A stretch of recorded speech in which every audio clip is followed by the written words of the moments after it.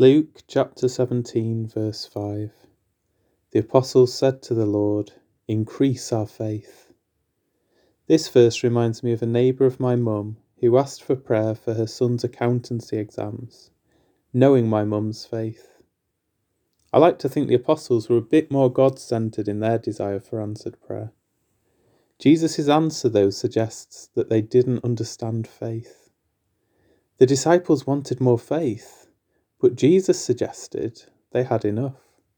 Even a mustard seed of faith can move mountains. It's not so much about our faith as the object of our faith. Faith in the flying spaghetti monster is misplaced. Faith in the sovereign God of the angel armies, however, is wise. We need faith in God to survive and thrive spiritually. We're naturally faithless and spiritually bankrupt. Faith is a free and priceless gift of God. We don't need faith so much as for God to come through for us.